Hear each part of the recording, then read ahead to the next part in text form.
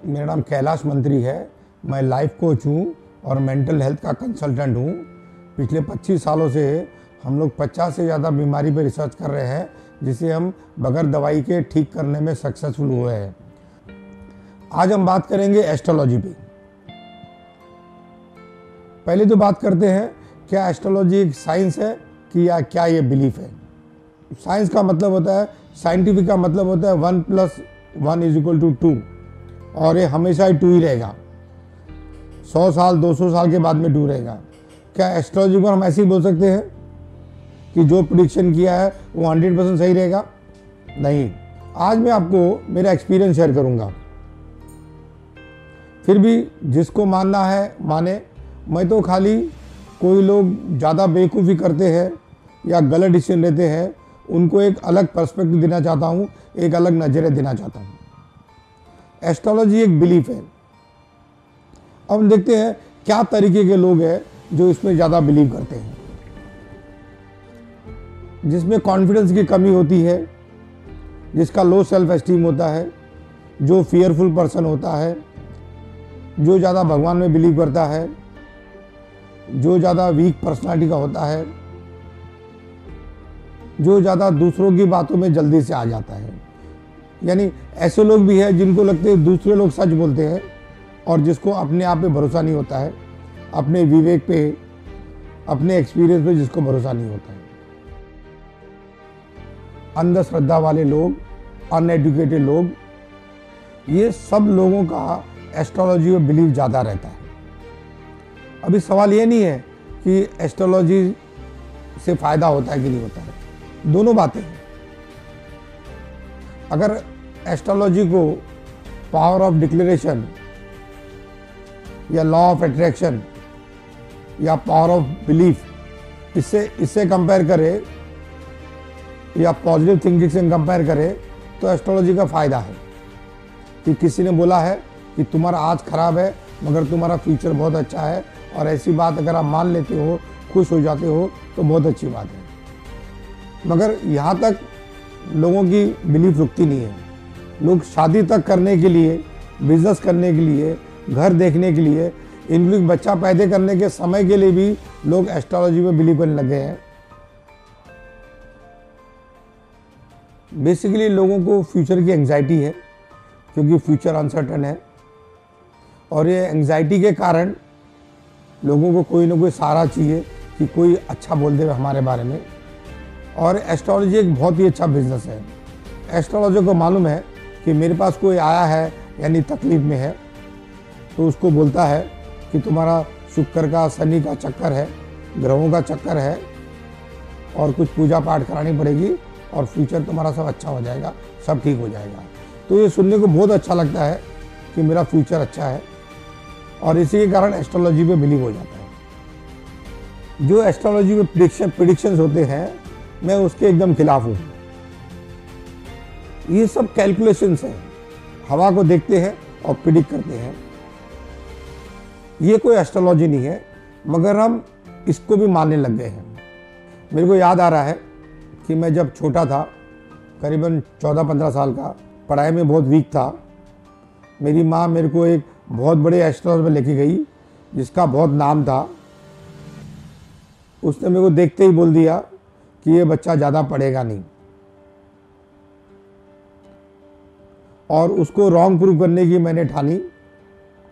और मैंने इतनी पढ़ाई की, मैं चार्टर्ड अकाउंटेंट, MBA, और वर्ल्ड में इतने ट्रेनर से मिला, इतने गुरुओं से मिला, और इतनी ट्रेनिंग की कि वो एस्ट्रोलॉजर रॉन्ग हो गया।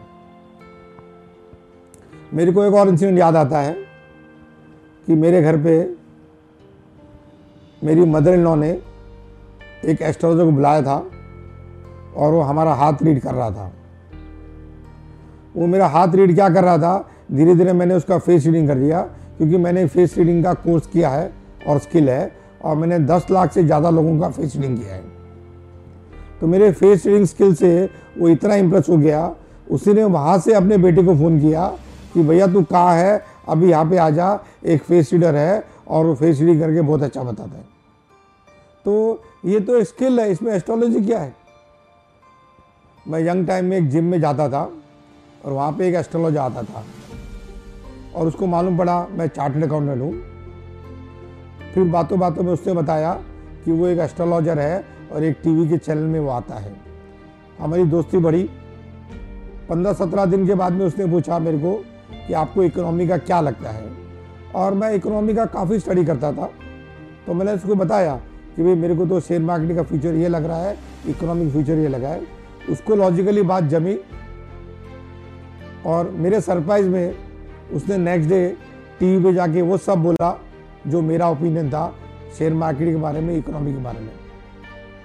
और एस्ट्रोलॉजी के ब्रांड पे लोग उसको बिलीव किए और लोग सुनते थे उसको। मेरे को एक और इंसिडेंट याद आता है कि मेरा दोस्त जो बिजनेस में बहुत डिस्टर्ब था, एक दिन शाम को मेरे को मिला और बोला कैलाश अब मेरा सब अच्छा हो जाएगा। मैं बोला कैसे? बोले एक अच्छा एस्ट्रोलॉजर मिल गया था, उसने बताया कि ग्रहों का चक्कर था इसलिए तुम्हारा खराब था, और एक उसने मेरे को अंगूठी दे दी। अब मैंने अंगूठी पहन ली है, अब मेरा सब अच्छा होगा। मैंने उससे कहा अगर ये पहनने से तेरा अच्छा होता है तो तेरा रियल में बहुत बड़ा बुरा हो रहा है। उसने बोला कैसे? मैंने बोला तेरे को अपने आप पे विश्वास उड़ गया है और वो अंगूठी पे विश्वास आ गया है। जिसको अपने आप पे विश्वास उड़ जावे वो क्या बड़ा गेम खेलेगा, वो क्या कुछ बड़ा काम करेगा। और ये सबसे बड़ी हार होगी तेरी अगर अंगूठी के कारण तू जीत गया तो। मेरा एक दोस्त है जो जोडियक रिंग बनाता है, तो सरप्राइजिंग बात है कि वो खुद जोडियक रिंग पहनता नहीं है और उसने इतना पैसा कमाया है जोडियक रिंग पहन के। अब तो वो अलग अलग साइन के हिसाब से जोडियक रिंग बनाता है और प्रैक्टिकली सब एक जैसी रिंग रहती है, थोड़ा सा शेप में उसमें फर्क रहता है। और उसकी रिंग क्या बिकती है, मैं उसके ऑफिस में गया हूँ, मैंने देखा है। तो astrology is very good business, और जो बिजनेस करता है उसके लिए बहुत सही है, मगर मेरे राय से पब्लिक को कोई एस्ट्रोलॉजी से फायदा नहीं हुआ है। ये एक बिलीफ है और इसका पॉजिटिव इम्पैक्ट भी है कि आपको कोई अच्छा बोलता है तो आपको अच्छा लगता है, आप उसको मानने लगते हो और शायद आपका अच्छा हो भी जाता है। इसको हम मेडिकल साइंस में पैसिव इफेक्ट भी बोलते हैं। पैसिव इफेक्ट का मतलब होता है कि जो कैप्सूल है उसमें कोई दवाई नहीं है, मगर आपको बोला जाता है कि बहुत अच्छी दवाई है, आपको 24 घंटे फ़ायदा हो जाएगा, और आप खा के आपको फ़ायदा भी हो जाता है। अगर आपकी लाइफ में कठिनाई है, फेलियर्स है, रिजेक्शंस है, आपके हिसाब से आपकी लाइफ नहीं चल रही है, आप कोई भी सीनियर लाइफ कोच से मिलो, वो आपको बताएगा कि आपसे क्या गलती हो रही है कि आपके लाइफ में आप जो चाह रहे हो वैसा नहीं होएगा। बट वो आपको सुनने को नहीं अच्छा लगेगा क्योंकि वो आपकी गलती बताएगा। और हम सब इगोइस्टिक लोग हैं, हम हमारी गलती को तो सबसे लास्ट में एक्सेप्ट करते हैं। जब पूरा गेम खत्म हो जाता है तब रियलाइज करते हैं कि हमसे गलती हुई थी। और एस्ट्रोलॉजी को जाना बहुत इजी है क्योंकि आपकी गलती कोई बताता ही नहीं है। वो बोलता है ग्रहों का चक्कर है, आपका कोई चक्कर नहीं है, आपको सुनने को बहुत अच्छा लगता है इसलिए आप उधर जाते हो। एक मेरे को और इंसिडेंट याद आता है कि 1996 में मेरा बड़ा नुकसान हुआ था और मेरी वाइफ बड़ी धार्मिक है और एस्ट्रोलॉजी में मानने वाली है। वो सीधे कोई एस्ट्रोलॉजर पर गई, मेरे बगैर बताए 25,000 बैंक से विड्रॉ किया। एस्ट्रोलॉजर ने इसको रिंग बना के दिया कि आपके हस्बैंड को पहना दो, आपके हस्बैंड को सब अच्छा हो जाएगा। जिस दिन रिंग आई और उसी दिन मैंने पहनी, फोर्सफुली मेरे को पहनाई गई और मेरे को मेरी बीवी को खुश करना था तो मैंने पहन ली। और उसी दिन मेरा मोबाइल चोरी हुआ और मेरे पर्स में से 25,000 चोरी हो गए। और मेरे को अच्छा मौका था मेरी बीवी को समझाने का कि ये सब सही नहीं है। तो मैंने उसको बोला अरे आज ही रिंग पहनी और आज ही मोबाइल चोरी हो गए और 25,000 चोरी हो गई। और उस समय 25,000 और मोबाइल मेरे लिए हमारे लिए बहुत बड़ी बात थी। तो फिर वो एस्ट्रोलॉजर पर गई कि भाई आज ही आपने रिंग दिया, आज ही पहना, ये देखो ये क्या हुआ। तो एस्ट्रोलॉजर उसने बड़ी स्किलफुली बोला कि क्या है कि मैं आपको भूल गया था, एक आपको चांदी की रिंग और पहननी चाहिए थी नेगेटिव असर को कमती करने के लिए, और आप ये और लेके जाओ इसकी कीमत खाली 4,000 है और उसको पहना दो। मेरी वाइफ समझदार निकली, उसने वो रिंग ले ली। फिर 15 दिन बाद में फिर मेरे को मजाक सूझा। मैंने इसको बोला कि भाई ये रिंग तू 25,000 की लेके आई है, जरा दूसरी सोने की दुकान में जाके पूछ तो खरी कि इसको बेचेंगे तो कितना मिलेगा। तो गई तो बोला ये तो पत्थर है, इसका 10 रुपये मिलेगा और सोना 18 कैरेट का है और इसका आपको इतना, यानी 25,000 की चीज़ 7,000 में बेची हमने। मैं अंत में इतना बोलूँगा कि मेरे को सुन के भी जिनको बिलीव करना है, जिनको बिलीव है एस्ट्रोलॉजी में, वो लोग बिलीव करेंगे।